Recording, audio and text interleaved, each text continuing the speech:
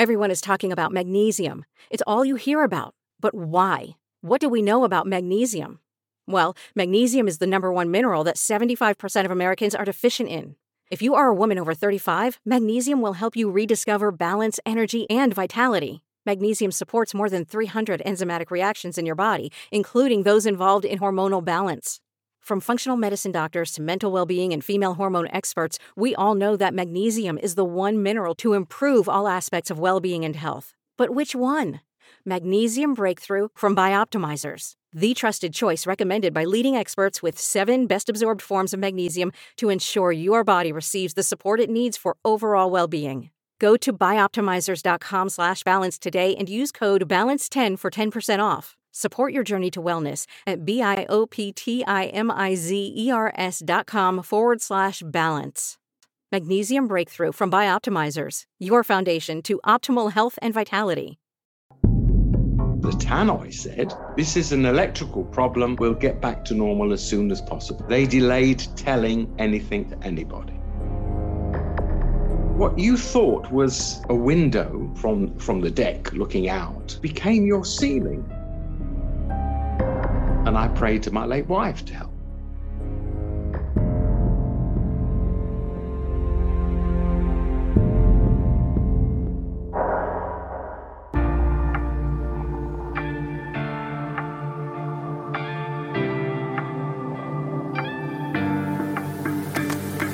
Hello, you are listening to Proverbs with Daisy Maskell. It is me, Daisy. Welcome.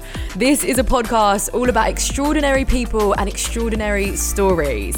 Here we will shine the spotlight on their journeys and hopefully learn something about ourselves and the way that we live our lives from their experiences too. Join me as we get to know our guest.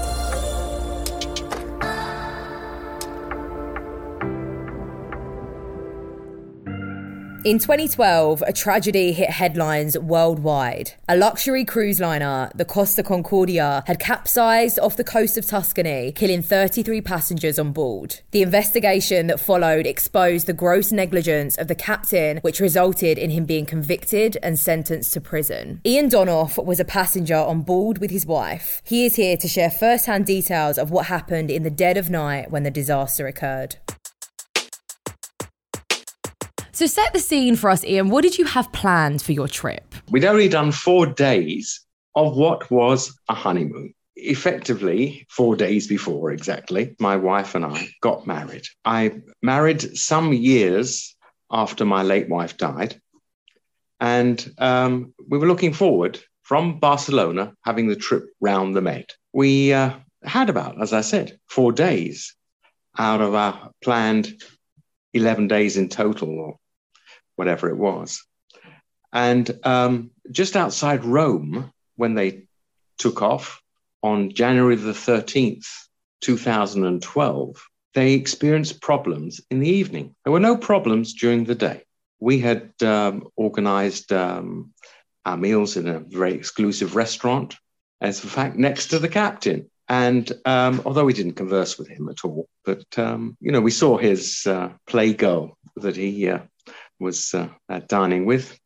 And we decided, after we'd eaten, we'd join the magic show. Every night they perform on the Costa Concordia, which is the flagship ship of the Costa line. They have some sort of show. That evening, on the Friday night, it was a magic show. Now, we didn't know what was happening, except we saw the lights flash on and off, whatever it was. Undeterred, we went in at the back. Some people were deterred and they left the show, but it's quite a substantial theatre they had there. And there was a magic act. I recall the magic act. He made people disappear. How he made the audience disappear, I don't know. But I think that being at an angle, because the ship started to go down, was, in fact, quickest disappearance I've ever seen. His line of sight from the stage was the massive dining hall with its mezzanine and goodness knows what. And he could see plates falling off the balconies that people had laid on the table. Plates of food, plates that were empty, whatever it might be. And this was something that he realized something was wrong. He had, I think to his left, our right side, a booth where a person went in to disappear. Well, everybody disappeared. We thought, well, that's fine. If they've all disappeared, we'll go further down. It's only a problem because the tannoy said, this is an electrical problem. We'll get back to normal as soon as possible. They delayed telling anything to anybody.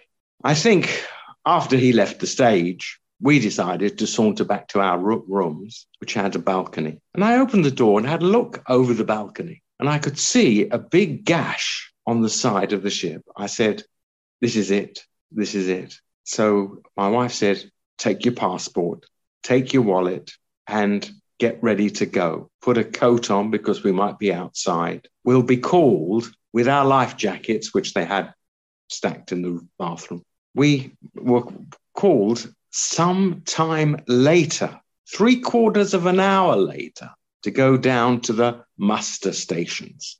This is a short video which appeared in all the rooms when you first arrived, what to do in case of emergency. And it was a case of emergency, but they didn't call it for 3/4 of an hour when they realized it was hopeless task what they had, because all the lights and all the batteries that they might have had went out. There was just one battery light that was on in each room. And she said, but you're a diabetic, which I was. And I had to pack my insulin and tablets, pack those, just in case I don't know what. So armed with that, we went out gingerly and saw a whole host of people going down the stairs to preempt this muster station concept. So here we are going down from the 11th floor to the 5th floor by the stairs because the lifts weren't in use. And we were standing, not actually going on the lifeboats. We were a part of the lifeboats. We were on the side that was up out of the water. So you can imagine the lifeboat had only had a short time in which to go, but the boat was lurching more and more. In fact, it became about 70 degrees from the norm. 70 degrees means that what you thought was a window from the deck looking out became your ceiling. And virtually at 70 degrees, the floor is no more. So gingerly we waited and we were put on. In fact, I made sure that we were put on a lifeboat, but the lifeboat wouldn't go down. Unlike American regulations, it seems there's no guidance, there's no guideline for them to go. They just stuck on the side. So back up again, and we were flung virtually off the lifeboat onto what was the window to the dining room, with people walking over you and goodness knows what. And I remember turning to my wife and said, we've had 4 days together, but it's not a lifetime. You know, that I don't think we're going to make it. And it's incredible feeling that you have when you know it's not in your hands. Things are not in your hands. And I prayed, she prayed. We all pray, however agnostic we feel. We all pray to God to help us. And I prayed to my late wife to help. And for some reason, there was somebody who was Italian from the Costa. He was a steward, and he was running through as well as he could to get to the back. He said, go to the back of the boat. It seems there was a rope ladder placed through a hatch. Now we had to get to the outside of the boat, 11 stories up we were from the bottom of the boat still. And we had to get up that to go out onto the deck. It's not a deck, it's the side of the boat. We saw below like a child's playpen floating up and down, which you had to drop into. This is from a rope ladder. Now, it's amazing, those that were more elderly than me and people who had sticks and goodness knows what, how they got down that. But there was a very concerted climb down that rope ladder on your buttocks to try and then twist at the last minute So you're falling down into the hands of a lifeboatman. But that was, the queue was unbelievable. Was calculated by somebody that we were within the 100th going off, but I think more towards 40 people were left to go down this rope ladder. We went down this rope ladder to drop unceremoniously onto this thing, and then went on to the lifeboat. And all the time, your heart is in your mouth. One slip on that ladder would have hurtled you 11 stories or more into the sea, and I don't think you stood a chance. Already we were hearing that people had broken their legs, and some people went to their rooms to sleep, and the rooms were flooded. I recall the fact my new wife had a problem climbing up this ladder. I pushed her up this ladder. There was a scramble to get on this ladder. She went without her shoes in the end, but because the shoes were knocked off. But, women and children first in times of emergency doesn't carry any weight. Pregnant women, yes, were allowed to go to the front. But there we are in this terrible atmosphere where we're each praying. I mean, I spoke to somebody while I was waiting to get on the ladder. This is on the side of the boat at this 70-degree angle. It was something unbelievable that he said that he hadn't seen his wife and family because he's working on the boats.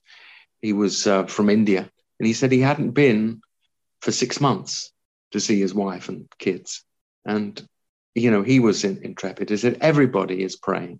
No matter what denomination you are, you're praying. And it was just that feeling, just incredible feelings while we're going down alone and unsafe into the murky waters.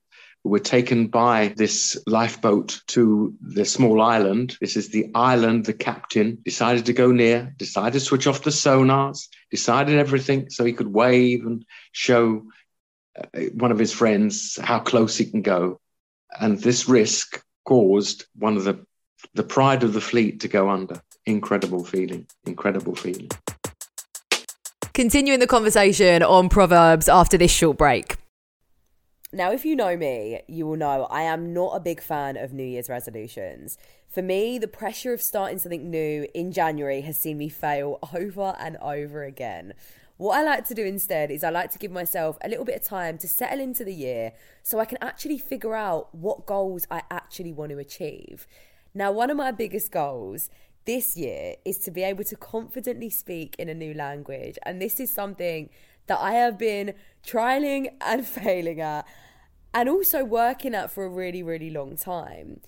Fast forward to the end of 2024. Think about what you're wanting to achieve.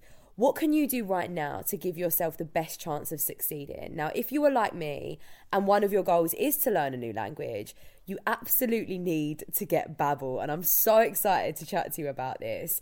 Now, in just a few weeks of using Babbel, I have progressed my language skills in ways that I have never done before.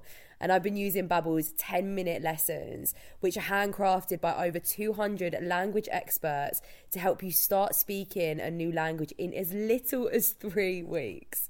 What I love the most about Babbel is that it's designed by real people for real conversations. And I think this is something where I've gone wrong before. I have been learning French on and off since I was 9 years old. That is over a decade and a half now. Yet I still didn't feel confident in my communication. I was learning through textbooks, but I was actually lacking that human connection in my vocabulary. Babbel's courses have helped me to learn real-life conversation skills, to speak confidently and clearly in a way that locals will understand, as Babbel's speech recognition technology helps you to improve your pronunciation and accent too. It's enabled me to be able to order food, ask for directions, speak to merchants, all without ever having to consult my language app whilst on vacation. Now, studies from Yale, Michigan State University and others continue to prove Babbel is better. One study found that using Babbel for 15 hours is equivalent to a full semester at college. Babbel has over 16 million subscriptions sold. Plus, all of Babbel's 14 award-winning language courses are backed by their 20-day money-back guarantee. Now, I actually have a special limited time deal for our listeners. Right now, you can get up to 60% off of your Babbel subscription, but only for our listeners at babbel.com/proverbs. Now you can get 60% off at babbel.com/proverbs, spelled BABBEL.com/proverbs. Rules and restrictions may apply. 33 people died. We were alive. Your negligence has murdered 33 people. It's not enough. I know there was so much that unfolded in the aftermath of this, but for you as a survivor, as someone that actually experienced this life-changing event, what was it like for you to navigate that?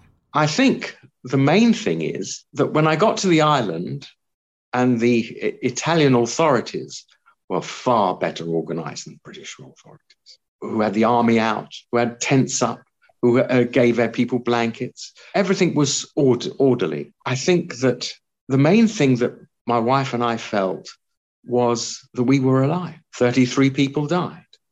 We were alive. We didn't know 33 people were alive, were dead. But we had come through what was the worst and the biggest sinking ship. It emulates the problems they've had in the Titanic, where they couldn't get more than 50% of the lifeboats down because of the angle. The same thing occurred. Regulations in America are far stricter. And if the boat has been built in America, not Genoa, I believe, in Italy, the regulations are that lifeboats can go down even if it's of an angle. But it was a feeling that we were alive. At least we were alive. I think from the island, it was about a 40-minute ferry ride to get to Civitavecchia, which is the port of Rome. This 40 minutes going back onto a boat again, a ferry, cram-packed with people, is also heart-wrenching. You don't want to do it. But we realized that was the only way of getting people to the mainland, where they could then get coaches organized and then to safety, as it were. And you've touched on this a little bit. I would love to know, now that we understand more, it's gone through a fierce legal battle, and we understand more about why this went wrong and the problems with the response from the crew and the regulations that were put on place on board. What are your thoughts on the captain's response to this? Well, I'm not very good. I think he deserved everything he got, and they came down pretty heavily with him. I think one of the things was that he had, let's call it an escort, who he had she was a Moldovan dancer who he feted on the trips. And when his wife must have heard about it, God knows what it was, he was at home he left at 1:30. Just put it in perspective. He got a lifeboat out at 1:30. We were still climbing down this rope ladder at 4:30 in the morning. So can you imagine the amount of hours we had to spend? Anyway, so armed with that, I think that basically to go in, to switch off the sonars, there are 11 people. You keep quiet about it? You don't keep quiet about it.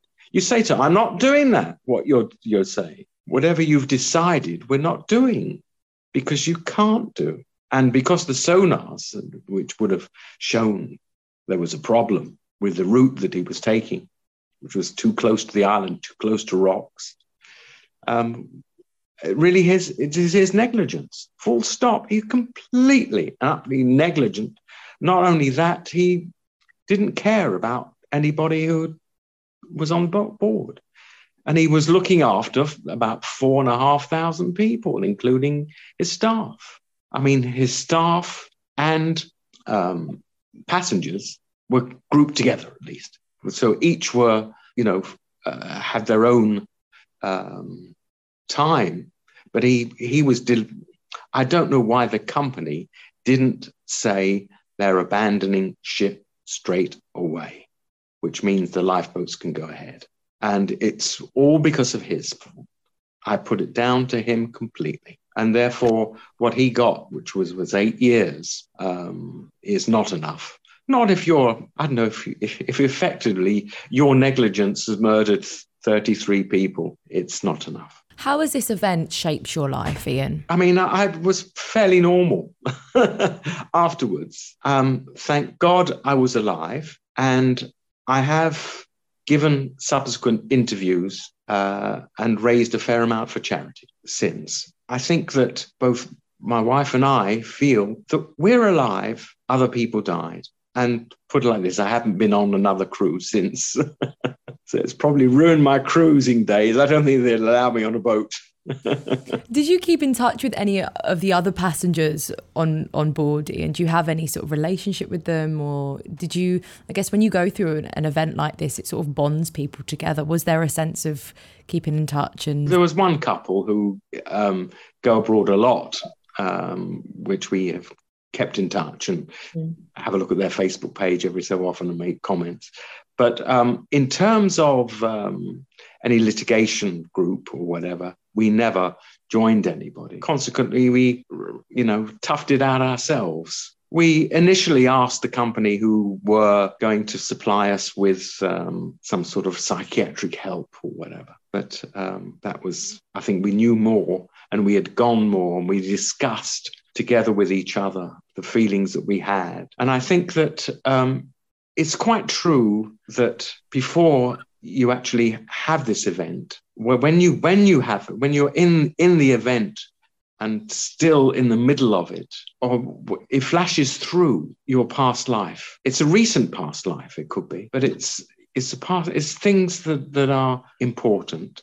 Needless to say, I wasn't tearful. I think my wife was a bit more tearful than I was afterwards, after the event. But we weren't treated very well by the English authorities, even when we were in Italy. And if it wasn't for the Alitalia, the Italian airline, who said, you don't need tickets, just go back to London.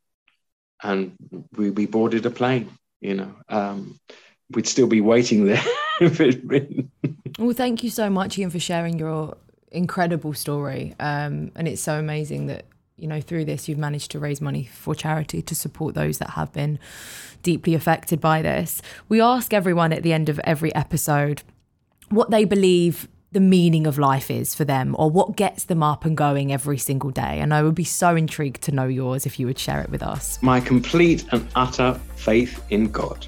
I think that I've kept through the whole time in a very strict Orthodox Jewish way. Yeah. And that concludes this episode of Proverbs with Daisy Maskell. That is me.